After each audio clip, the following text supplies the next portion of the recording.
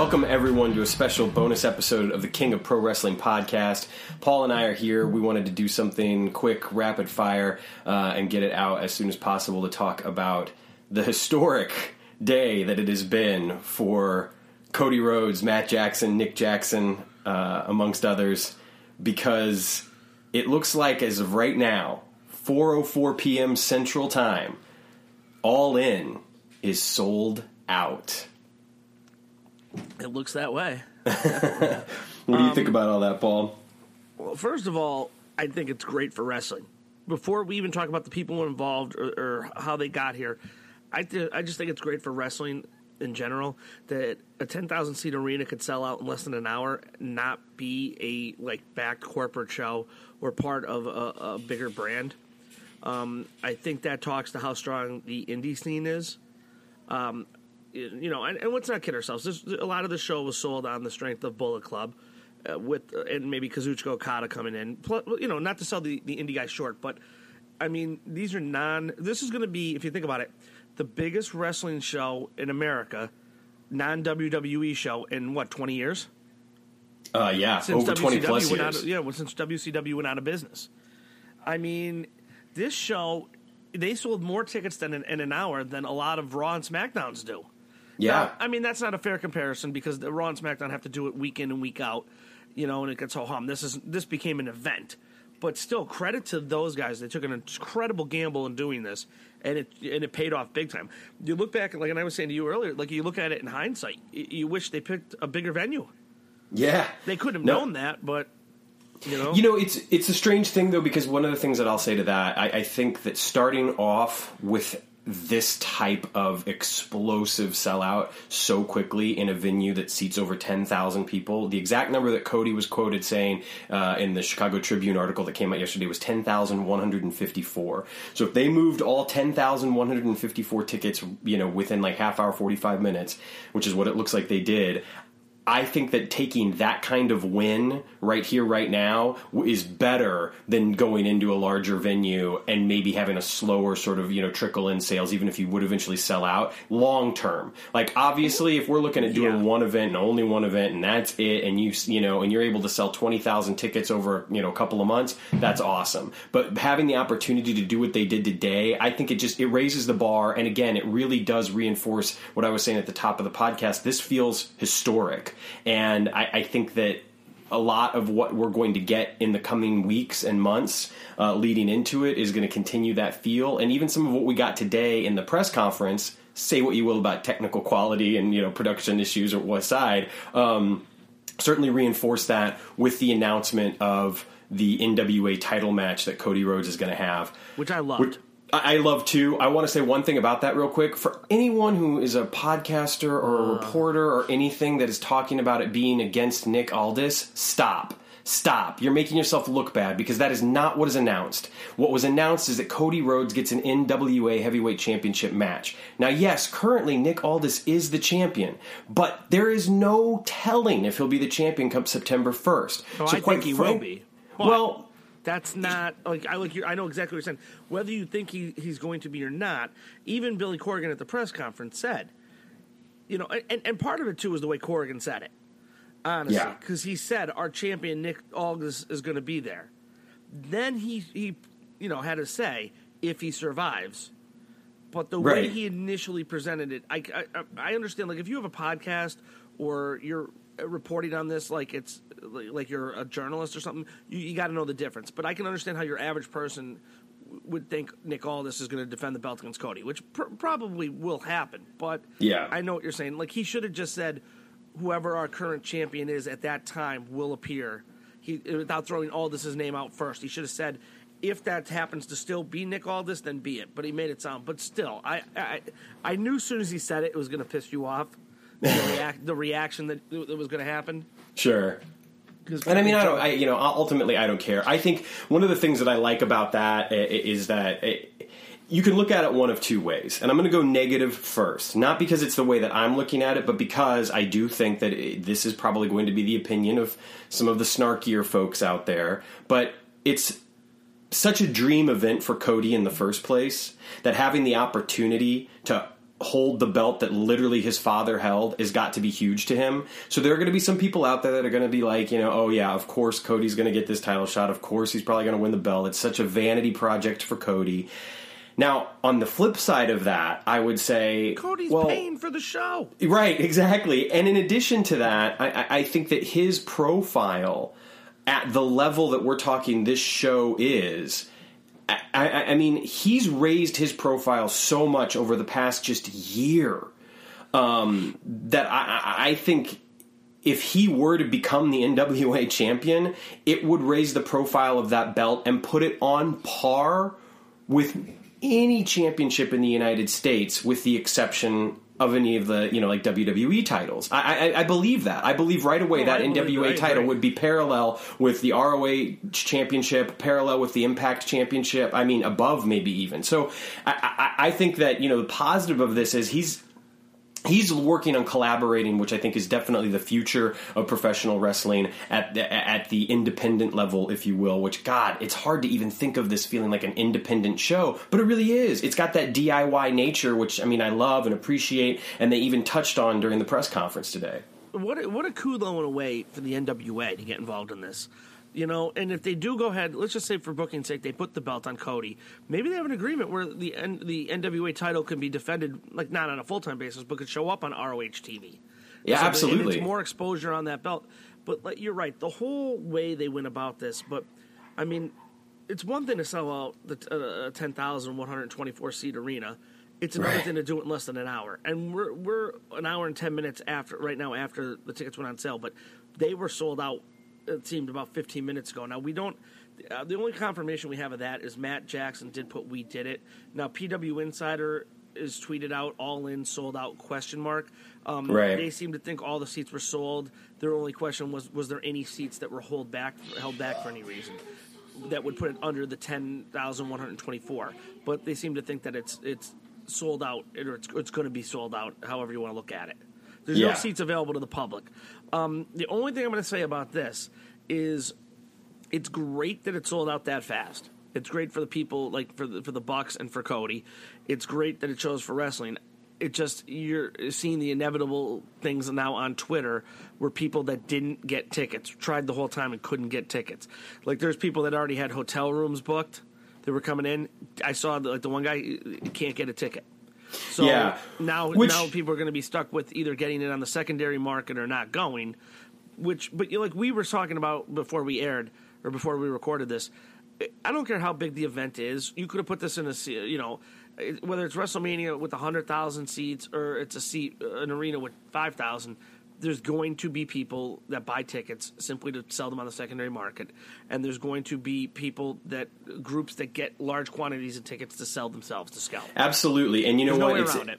I'm so glad you brought that up, because one of the things that Dave Meltzer just tweeted about 5 minutes ago in response to someone, complaining about how resellers had a lot to do with the sellout and, that they couldn't call it a legit sellout or whatever. And Meltzer responded with, every major event these days has the same issues with scalpers. That's how WWE and UFC and concerts sell out so quickly. Same rules for everyone ticket brokers perceive as hot. Not everyone sells out events so quickly. Most don't. So, that's his way of just saying, like, this is still a sellout, and regardless of whether or not you perceive it as being a legitimate sellout or not, this is how other places say we sold out. So it's like, to complain about that aspect of it, I think is just kind of off base, because ultimately, like you're saying, every event is going to have that. And especially in a market like Chicago, where, I mean, my God, when the Cubs were in the World Series a couple of years ago, you had tickets that were selling for $15,000, $20,000. So, I mean, it's just the nature of it. Tell them that's not a real sellout? The World Series didn't really sell out. Right. I mean, think about it. It's ridiculous. Yeah, it is. I mean, I get why people would be mad. Of course. And in full disclosure, it's real easy for us to sit here and talk about it. You know why? Because we're all in. We have tickets. Yeah. We were able to get tickets, so we're okay with that. It's just, I get why people would be upset. So do I. I mean, I absolutely I do. And I think that, it's that weird dichotomy between the people that, were on the website at like 2:59 p.m. Central Time, hitting refresh, contributing to the crash of the site and the slowdown, getting in the waiting room, having to wait, getting their tickets. And that's the other thing. I talked to a lot of people that did not care where they sat. They just wanted to be there. Yes. So, I think that that's the other thing to look at, is that some people were gunning for specific seats. And I think with an event like this, and knowing what we know now, this is totally hindsight. I'm not saying I would have said this, an hour and a half ago. But knowing what we know now, you really just had to go with whatever you could get your hands on and be happy with it. Yeah, you had to log on, hit best available, put in the quantity, whatever came up, buy. Yeah. So I think that, again, I understand why people would be upset, but I think that some of that anger certainly needs to be redirected at the fact that, like, oh my God, this thing just sold out and I wasn't able to get tickets, or at the scalpers, sure. But it's definitely not, on Matt and Nick or Cody or even the Sears Center. You know what I mean? They're doing the best that they can. And I think that you have to understand the other thing is that I heard from some people that were on at 3 p.m. Central Time and they got in, but the difficulty they had is they couldn't get 5 seats together, which tells me that if you think scalpers were able to just go in there wholesale and buy 20, 30, 40 tickets at a time, I don't think that was the case at all. Now, sure, there were plenty of places out there that had 10 or 20 guys at a computer buying tickets simultaneously, but if they could only buy 2 or 3 tickets at once, that's still not, we're not talking a huge percentage of seats. So, again, I understand the frustration and the anger, and like you said, we're sitting here as 2 people that have tickets, so I'm certainly not trying to say that I don't empathize or sympathize with those people that got frustrated by the system, because I know how frustrating that can be, but it's one of those things where at the end of the day, it's good for the business, it's good for the event, so let's try to turn it into a positive as much as we can. And the other thing is, let's face it, if scalpers are selling tickets for 10 times face value right now, that doesn't mean that they're going to be selling for 10 times face value in August. No, so it doesn't. Yeah, you're right. It doesn't mean they're going to get that either. Right. Whenever you see something being sold online, never look at the ask price. Look at the actual sale prices. Right. People can ask for whatever they want. Wow. Now, that being said, I do have StubHub up right now. Yeah. And see a section like, for example, section 116, which I believe is straight across from the ring. Yeah. They're going for $333 a seat. The retail on those was like $78, right? Section 116, there were $78. So, that just goes to show.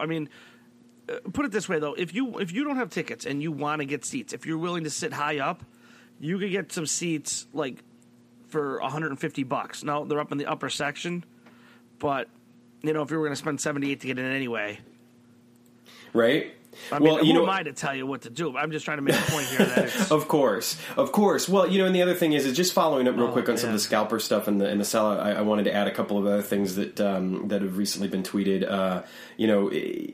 You can't put a negative spin on this. Scalpers are a part of the game, and it's pretty clear that there are thousands of people that couldn't get tickets. So even if you removed the scalpers, it was still selling out today.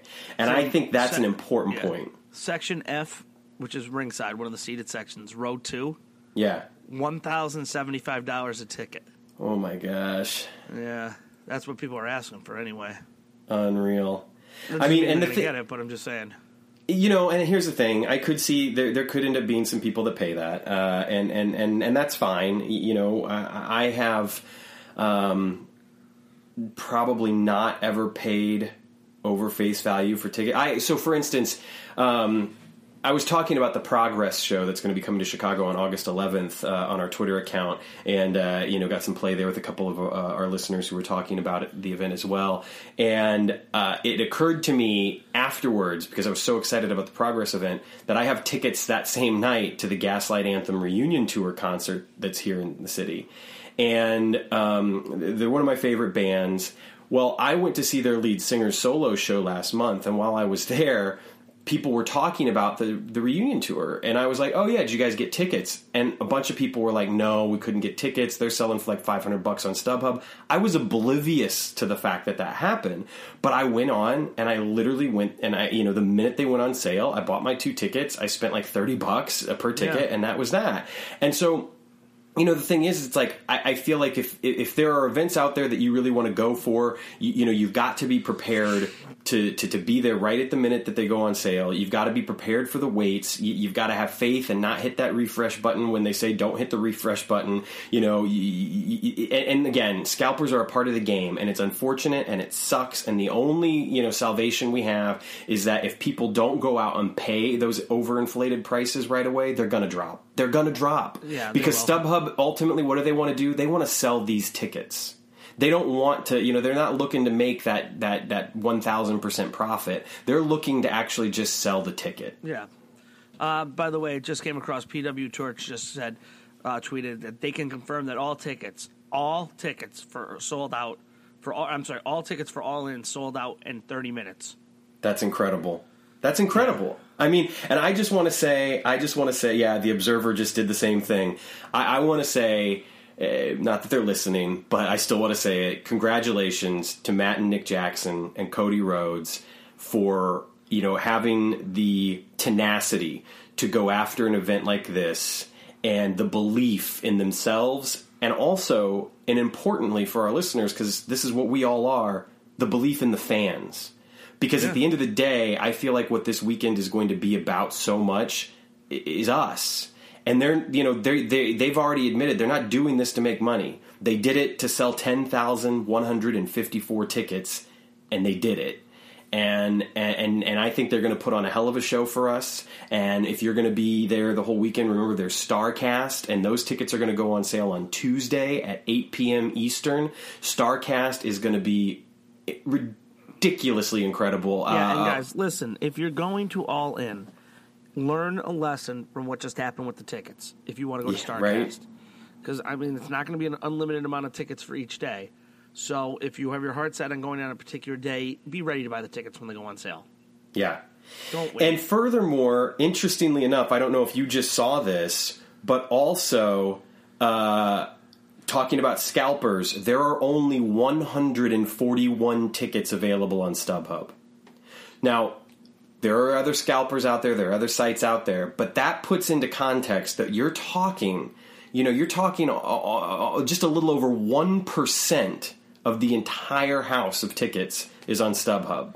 So that puts into perspective how many tickets they sold to real people. Yeah. No, it wasn't. I mean, you're always going to have an issue with scalpers, but this was spurred on by real people that wanted to be part, and the way that this was made, it's an event. This is a destination event for wrestling fans. The way they added the podcast, the StarCast convention with it, and the CM Punk appearance at 1 Hour Tease. I mean, the way they're doing this whole weekend, this is, you know, and I hate using the term, but they made it out to be like the Super Bowl of the Indies. And I said Super Bowl because I don't want to use the other analogy. But do you know what I'm trying to say? Right. You know, like, it's an amazing, amazing thing that what they've done too. It really is. It's crazy. And they kept the tickets pretty affordable. Could you imagine if they charged more? I mean, they did that to sell tickets, but obviously by the demands, they could have sold a lot more tickets. Yeah. I think somebody just asked Meltzer about whether or not they should have booked a bigger venue. Yeah. And he says, you can't know ahead of time what like how many tickets you're going to sell. The goal was for the 10,000. Now going forward, if you want to do it again, you can go to a bigger venue or what have you. But right. Well, and he even brought up the United Center. You know, he's like, it's pretty clear now they should have gone for the United Center, but you can't know that at the time. So, and I agree with that. I think that you can't tell because. Okay, so we're a New Japan Pro Wrestling podcast mostly. That's what we talk about for the bulk of our episodes. So we were talking before we decided to get on the mic here. We were talking about the Cow Palace, which I think is a perfect example of what he's talking about. If you look at the roster of talent that's going to be there at the Cow Palace that we anticipate will be there, obviously nothing's been confirmed yet. It's not that much different, and in some ways, in some people's opinions, may be better than the roster of talent you're going to have at All In. Oh, if you ask me straight up, in a vacuum, what's probably going to be a show? If you put them side by side in a vacuum, I probably would rather go to the Cow Palace show. Mm-hmm. But that's not the world we live in right now. Right. This has something that's special feel to it because they did it themselves, because it's a new idea, because the wrestling community wanted to prove it could be done, and they're going to put on a spectacular event because service to the fans, and like we said, I don't know what this is going to become. I mean, I think the fact that the way the tickets sold today, this is not going to be the last event. No, and whether or not this becomes a yearly Super Bowl, the Indy kind of event, or whatever it is, there's a lot of people that wanted to be in on this from the beginning. Like we're going to the first one, and if it's the only one, so be it. But this is the first time a show this size that the wrestlers put the show on. Now, here's a question for you, talking about all of those factors and not living in a vacuum and the potential and likelihood of there being another all-in event. Do you think, and this is a sort of a two-part question, one, how much does it being in Chicago have to do with it? And two, if they do another one, do they change locations? I say part one, I think Chicago plays a huge part in what happened today. I don't, and it's not because I think if you were, and there's no way to know this, I don't think this is going to be 10,000 fans and 9,000 from Chicago. No. I think there's people traveling all over, but it was in a city that supports wrestling. You have an already developed wrestling community, plus the addition of like 1 hour teas, they were able to get help right away and everything. So I thought that played a big part. But to the second part of that question, yes, I think you change locations. And I think there's some other places you could go to that I think you're going to have a similar feel. I think you could do it in Philadelphia, for example. And I think it's pretty similar wrestling culture, especially in a town that like where ECW was. Now, I know that's not the same, but you know what I mean? Like you had a rabid wrestling community. There's a ton of wrestling fans if you wanted to do New York City. I'm sure if you wanted to do something in Los Angeles, you're going to get a lot of help from the PWG fans out there. And there's different ways to do it, but I think you stick to the big cities where you can do these numbers to establish the event. Because once the event is established, then it matters less about the location and more about the event itself. So here's what I say. That makes any sense. That totally makes sense, and I don't completely disagree. But just to offer a counterpoint, I think that if we get another all-in event, and if this becomes in their minds something that they want to do every year, I actually kind of think that you do want to do the next one here in Chicago. And the reason why I will say that is because you don't know, especially if you want to bump up the size of the venue, you don't necessarily know if you're going to be able to attract the same way that you can in a city like Chicago for travel, for the hometown fans, if you will. And I think that this proves that they can sell this in Chicago. And I think that to take the leap and to try to go to one of those other venues, although I think that both of the cities that you mentioned, like Philadelphia and Los Angeles, to me would make the most sense out of anywhere else on the face of the United States that they would want to run these shows. I cannot imagine them going anywhere else than those other two cities right now, quite frankly. But I would say keeping it in Chicago, and I live in Chicago, so I'm a little biased. But you're going to be biased. Let's face the facts. You're going to be biased to Chicago, and I'm going to be biased to Philly. Sure. But I don't think, and maybe I'm going to take heat for this, I don't think Chicago's a better wrestling town than Philadelphia. Now, I'm not saying Philadelphia is any better. I think you're talking, and to me, those are the two biggest wrestling towns in America. I mean, New York City's always going to have a huge amount of fans, but there's so much that goes on there that you're going to have a lot of fans of everything.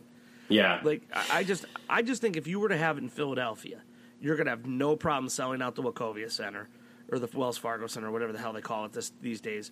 You're gonna build it up, and I think if you could go to a city like Philadelphia or Los Angeles, it proves you weren't dependent on Chicago. You know what I mean? You could rotate the first, say you do it every year, the first 3 years, you rotate those three cities. Now you've established, not only can you do this, you can take it to different places. And if the whole idea of this was to do it yourself and to take a risk and to show people you can do what they think can't be done, then do the next logical step and move it to another city and prove them wrong again. Plus, you're going to have a lot of fans in different parts of the country that would have loved to have gone to this that can't afford the travel. You know what I mean? You might have 10,000 fans, or you might go from a 10,000 seat arena to a 19,000 seat arena. But how many new fans are you going to accommodate?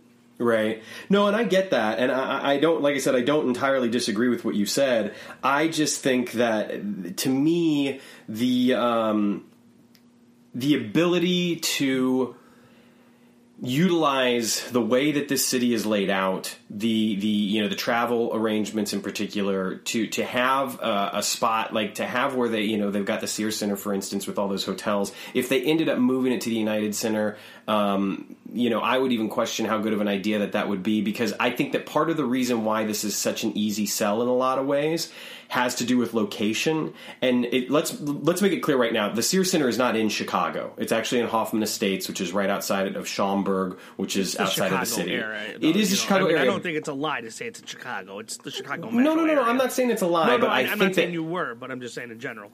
Right, but so the reason why I say that is that if you go, I think it's harder to find a similar type of venue in Los Angeles with a similar type of setup that's easy to get to, that you're not going to be stuck, on the 101 or whatever. You're not, you know what I mean? Like, I think that as far as travel goes, it's easier than LA. I think that when you get to Philadelphia, you start cutting off a lot of the West Coast folks who might not necessarily be flying in, but are going to drive in, or sort of Rocky Mountain kind of folks that are going to drive in for Chicago. I think that Chicago has a lot of benefits. There's a reason why they picked it for the first one. I ultimately, this was just argument for argument's sake, because ultimately, even though I'm here in Chicago and biased towards Chicago, I agree with you. I think they should take it somewhere else. I just don't know and don't even want to take a guess. Right. I don't want to even guess where the next location would be, though, because I just don't feel like I have the information, to make an educated guess on that. Well, I mean, there's so many places. Well, let's just see how the first one goes. You know what I mean? Well, right. Yeah, good point. Good point. And I'm looking, as we're talking, I'm just rolling through Twitter to the hashtag All In. There's a nice tweet that was just put out by the Buck's father, Papa Buck. Yeah. It just put history in the making. I'm glad to be a part of it, along with Matt and Nick Jackson. Congrats on All In. It's a great day to be alive. I knew from birth you were both born for greatness. Oh, that's awesome. Nice. Good for them, There's got to be the satisfaction they must be feeling to know not only did they do it, but they do it in this manner. Yeah. But here's a question: and we were talking about it a little bit. Is there any ruffled feathers with certain people in the land of the rising sun over this? Well, that's, going back to the Cow Palace. Ticket sales have been a little slower. Now, they've still, as I like to point out, moved more tickets than they have ever sold before for a New Japan Pro Wrestling show. In fact, I don't have the raw data on this, so I'm going to just say that this is a guess, and I think, not I know for a fact. I think this is the most tickets that have ever been sold to any New Japan Pro Wrestling related event, including the Ring of Honor shows that they've done, Best War of the World, etc. So I think that it's still a positive for them. I don't know if there are any ruffled feathers, and the reason why I'm going to say that is because you don't give somebody your biggest star, your two biggest stars, arguably, and then decide to make it a pissing contest over who sells more tickets. No. Do you know what I mean? I don't think it's a pissing contest, but do you think there's some people in New Japan's office saying, man, maybe we shouldn't have, you know what I mean? Maybe.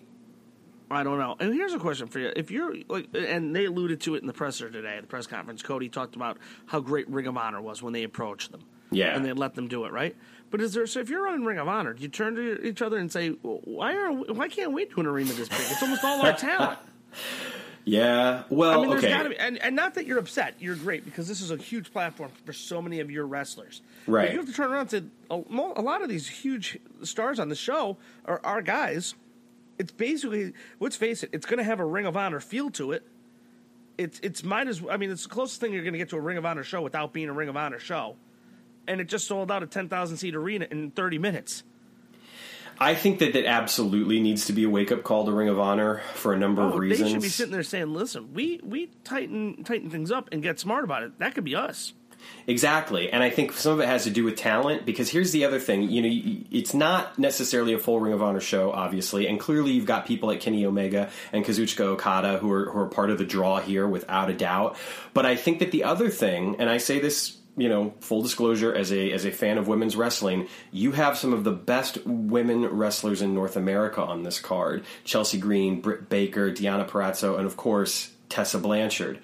And I think that the way that they've been promoted, and the way that Tessa was even there at the press conference today, I think that they're not the reason why this thing sold out. I'm not even trying to say that. But what I am trying to say is the way that they're being used already blows Ring of Honor's promotion of Women of Honor out of the water. I mean, I'm sorry, Women of Honor and the way that they promote and book Women of Honor and Ring of Honor is almost a joke. And that is not on the women, because the women they have in that division are incredibly talented. But it is booked poorly. It is promoted poorly, and I don't, some of that might be on the Ring of Honor hardcore fans not being interested in women's wrestling, fine, maybe, but I think that the thing that All In has done is it feels so inclusive that that's one of the things that they've got over Ring of Honor. And I think that when you bring in Okada and Omega, when you spotlight all of this, and then when you have the promotion that Cody and the Young Bucks have done in general, it creates a sense of it being an event, a once-in-a-lifetime sort of thing. And Ring of Honor, in my opinion, has never created a once-in-a-lifetime sort of event. Yeah, no, I agree. I mean, in Ring of Honor's defense, they're running shows all year.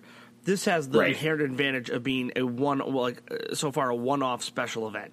Exactly. They're always easier to book and to market because you can put all your effort into one show and make everybody want to go to one show as opposed to spreading your product out. Yeah. So I get that. I mean, I don't want, but Ring of Honor should at least be able to run one show a year at this level. I agree. I completely agree. And I think, don't tell me that, and I understand it's not the WWE, but if the WWE can go into Dallas, Texas and put over 100,000 people in an arena, Ring of Honor can go in and put 10. Yes. And what one of the things I'll add to that is I think that Ring of Honor, and this is a financial thing as well, but Ring of Honor either needs to beef up their roster, because some of the people that they have on their roster I don't care about and I don't want to watch. Yeah, I agree. And some of the people that they have on their roster I really want to watch, but I don't think are being promoted properly. And I don't mean booked properly, because I think a great example is Punishment Martinez. I think Punishment Martinez is one of the, somebody tweeted earlier, they were like, here, you've got these three guys you can build your promotion around. Who do you pick? And one of the names was Punishment Martinez, and one of them was like Big Cass, and one of them was, I don't know, might have been Brian Cage or something. I can't remember. And I picked Punishment. Yeah.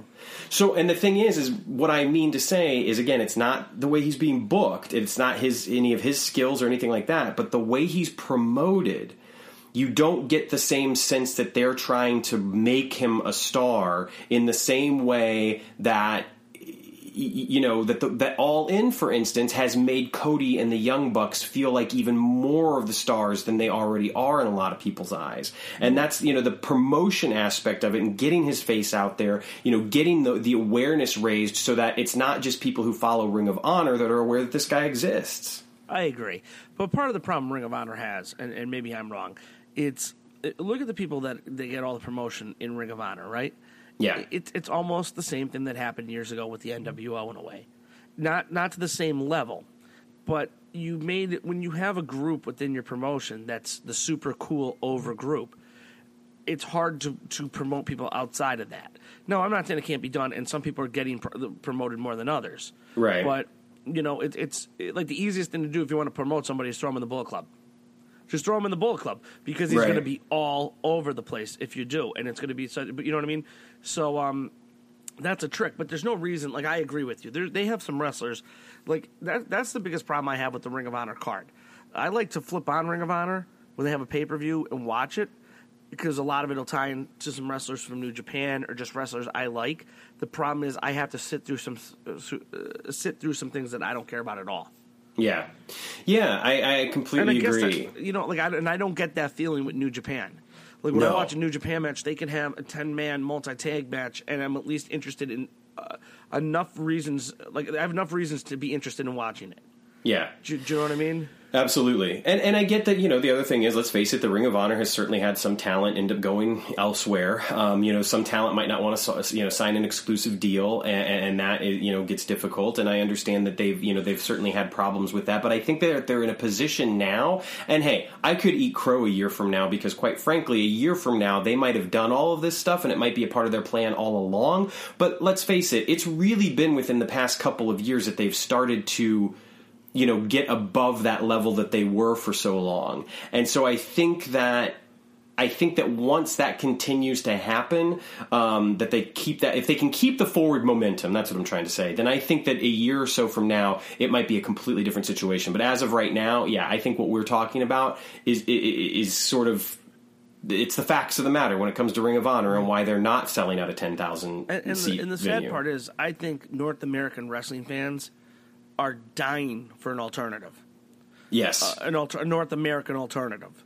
Like I know so many people that like WWE, or at least casually, everything, would love for Ring of Honor to step up their game. There was hope there for a while. Remember when TNA ran the beginning of and I don't know how much you watch it, and I didn't watch it a lot, but the beginning of the Aces and Eights angle. Yes, when it seemed like, wow, they're doing something really cool. People wanted that to succeed. They wanted that storyline to be great. They wanted something to turn on North American wrestling that's not WWE all the time. And nobody's been able to, when I say that, I'm not saying they're going to become what WCW was and be like a complete rival to WWE. I don't think anybody's going to be able to pull that off. But just to be a viable alternative, that people are dying for it. Yeah. They really are, and I think All In is proof of that. One of my favorite moments of the press conference today was when Jennifer Decker, at the very beginning, she said, "Hi, Vince," and then she joked and she's like, "I'm just kidding. Vince doesn't know how to use the internet." And then there was a large, "Fuck Vince" chant. Yeah, and I got to be honest with you, I don't have time for those chants, to be completely honest, because I think that. No, because let's face it, everybody that was sitting in that room is probably a wrestling fan because of Vince McMahon in one way or another. Well, so. And I said this to you on the phone, and I'm glad you brought that up. You're going to have a certain amount of people that are going to go to these things or be like that because they want to just be the fuck Vince guys. They want to be the guy, everybody knows a guy that doesn't like any music that's mainstream. They like the bands you never heard of. Right, or right. They never all the movies you never. Now I'm not saying some of that stuff can't be good, but they don't like any Hollywood movie. They have to be that guy, and wrestling has those guys as well. They're going to tell you all about this wrestler you never saw and how great he is, and then they're going to shit on a guy like AJ Styles because he wrestles for them. Right. Do you know what I'm trying to say? I know exactly what you're trying to say. I know exactly what you're trying to say. It's the same. It's the same thing. And I'm trying to say it without using a certain word. Right. Sure. That starts with the letter H. Yeah. But they drive me nuts. Dude, like what you want, but if you're a wrestling fan. You don't have to like everything that WWE does, and you don't even have to watch it. But you're going to sit there and tell me there's not great wrestlers in that company. Maybe they're not used the way you like or whatever. But there's some phenomenal talent, and I use that word on purpose. Oh my God, all the guys there, and they accidentally sometimes allow guys to have great matches.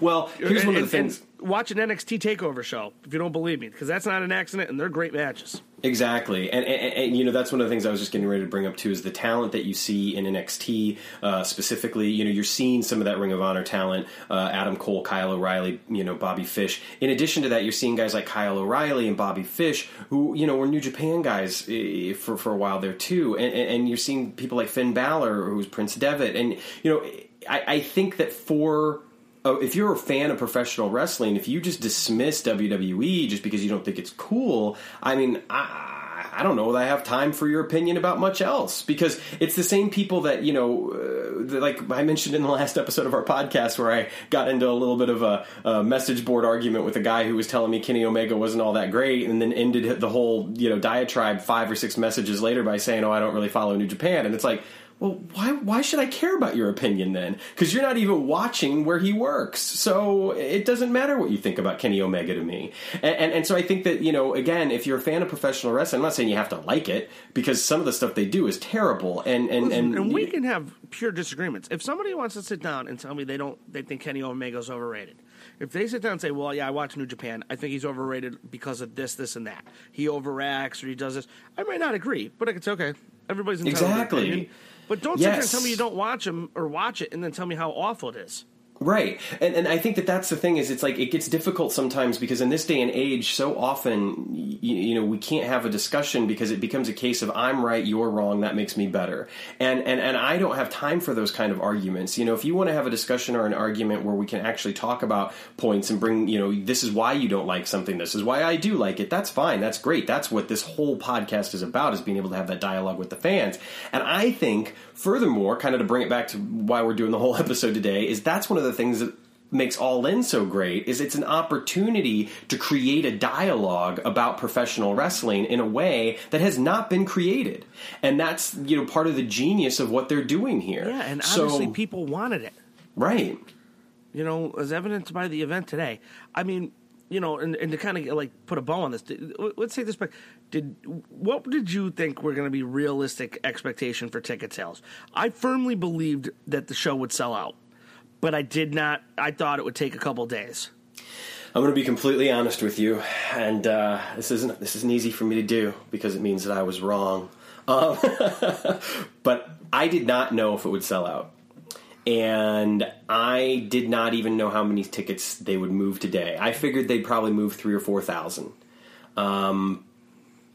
So I am happy to be completely and utterly wrong because they sold 10,154 tickets. My thought process was they'd sell about half today. Yeah. So 5,000 tickets, and then it'd be a stream up towards the event. You know, I mean, you get the... I honestly... I probably figured it would be a sellout with walk-up ticket sales that day. See, okay, yes, that's kind of what I was thinking. Yes, that's kind of what I was thinking. So I'm happy to be completely fucking wrong about that because it's amazing, and I think it's something to be excited about. And if you're a fan of professional wrestling, which if you're listening to this podcast, you have to be. Yeah, if you're listening to this point and you're not, I don't know what you're doing. Yeah, I mean, thank you for listening. Seriously, thank you. But if you're not a fan of wrestling and you're still listening at this point, send us a tweet what you want to talk about next episode. We'll talk about you want to talk about fine art or wine or whatever you want. We'll figure it out. Yeah, that's right. Discussion of Pinot Noir with Sam and Paul. Yep.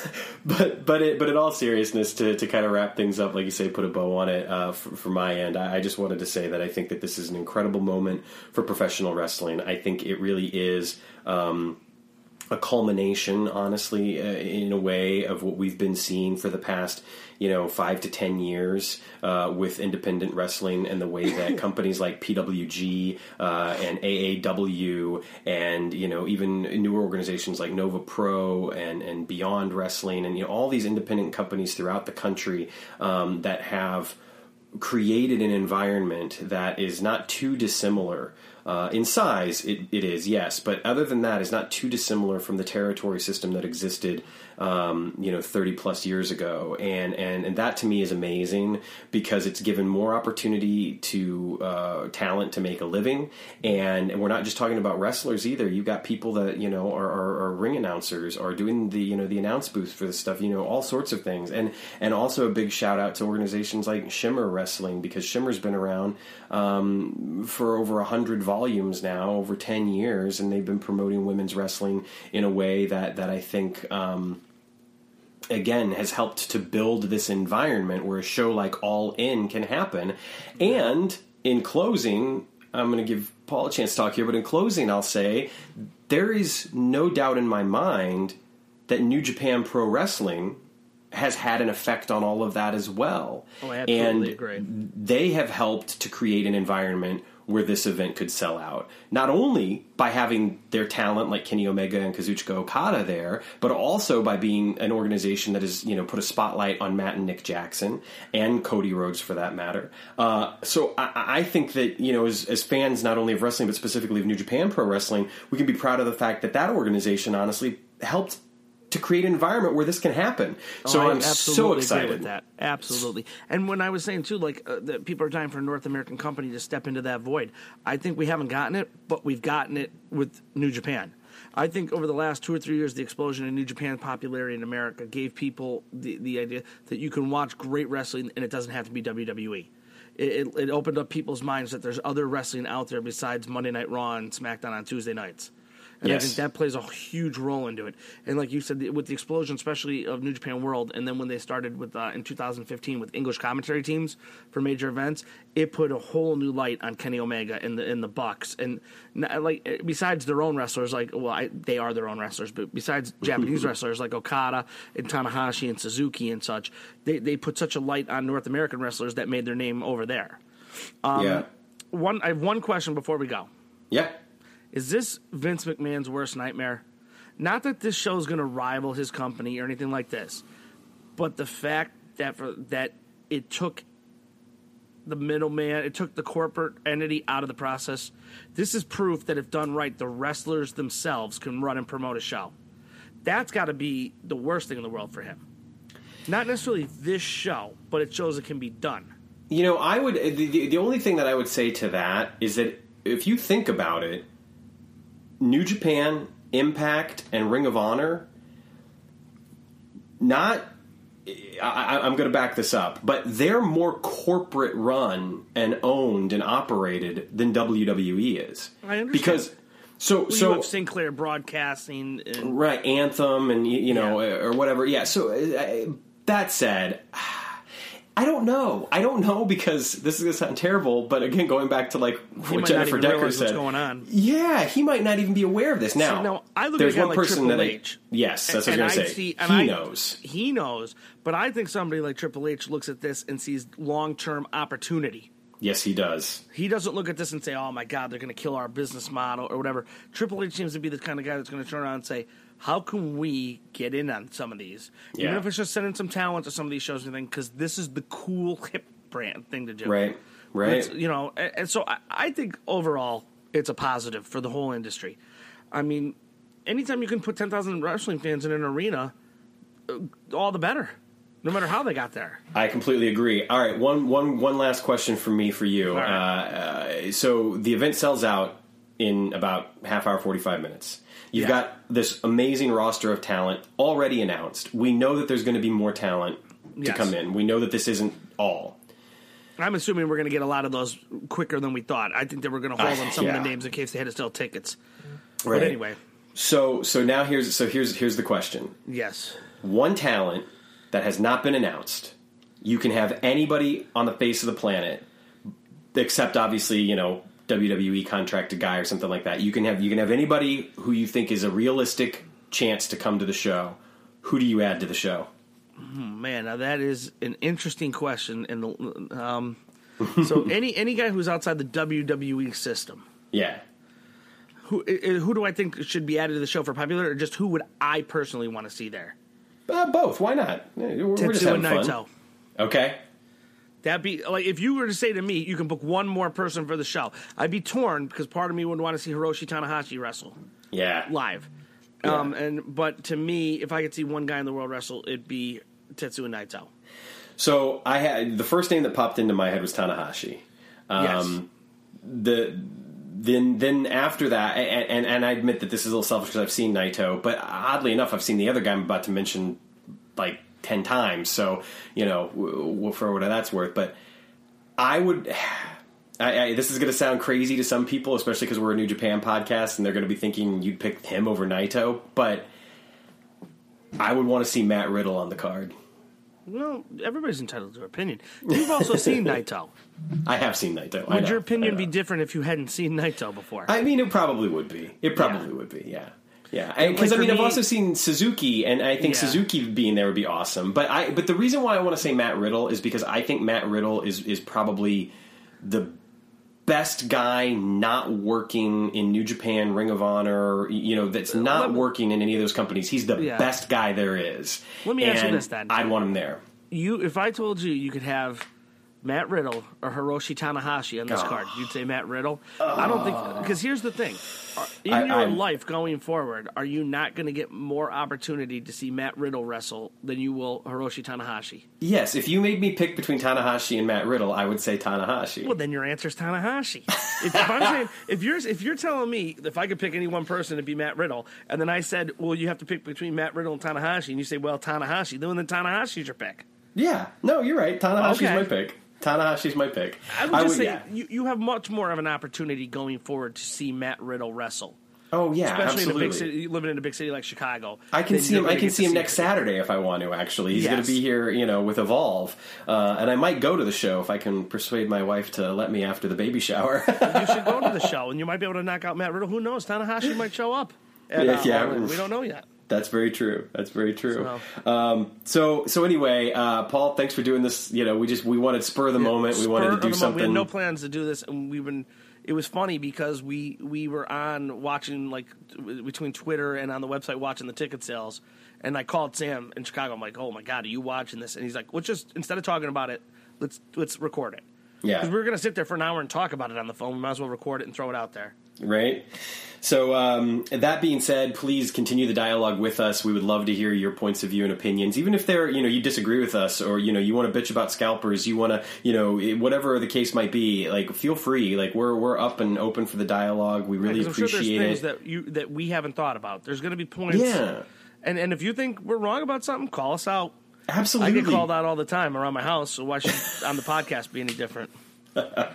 Well, and I think, even moreover than that, we just want to have that dialogue, and we are so open to other points of view, as long as it's informed. Like, if you start talking about New Japan and then tell us that you don't watch New Japan, then I might have a problem. But as long as it's a fairly informed opinion, we are so open to different points of view if they differ from ours, and we would love to hear what a lot of people have to say about All In, because we're excited. We're going to be there. We are all in. We're going to be at StarCast. We're going to have more announcements about StarCast coming up. And this is shaping up to be a huge weekend for us. Oh, I mean, here's the thing. Like, we've got this podcast, and we're going to be doing stuff associated with the podcast, but I got to be honest with you, this is going to be, like, the most fun that I have all year other than the birth of my daughter. And I don't know if that qualifies entirely as fun, depending on your point of view, but I'm jazzed for it. The last time I came out to Chicago to see you, we went to 2 concerts and a Cubs game at Wrigley. Yeah. And I had a blast, right? That was 2 years ago. I'm looking forward more to this, to be honest with you. Yeah. And that was seeing one of our favorite musicians and everything. And I'm still looking forward to the 4-day of the podcast, the wrestling show, and everything that's going to be going on in town around it. Yeah. This is like a vacation for me.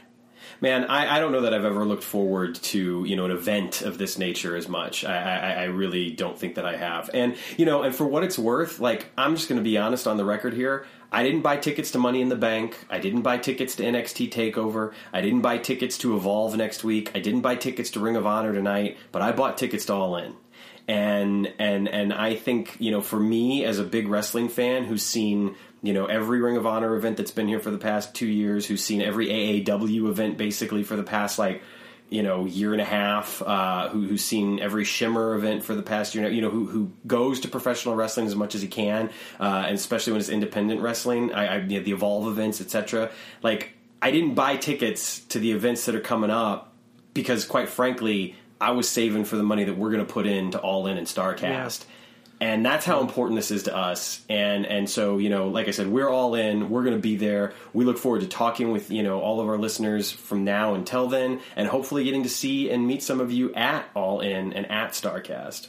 Hey, I just saw real quick a tweet, and this should put things in perspective about the scalpers.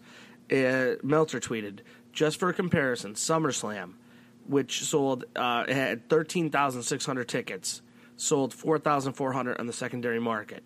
This is over 10,000 seats, and so far there's only 149 on the secondary market. Yeah. So these tickets were not scrapped up by tons of scalpers. There's some, but these were wrestling fans like you, me, and everybody that's listening. So, good job for everybody involved. That's all I'm going to say about All In until next episode. Congratulations. All right. Good job, guys. Should we go home? Yeah. All right. We're going home. We'll talk to you guys later. All right, man. See ya.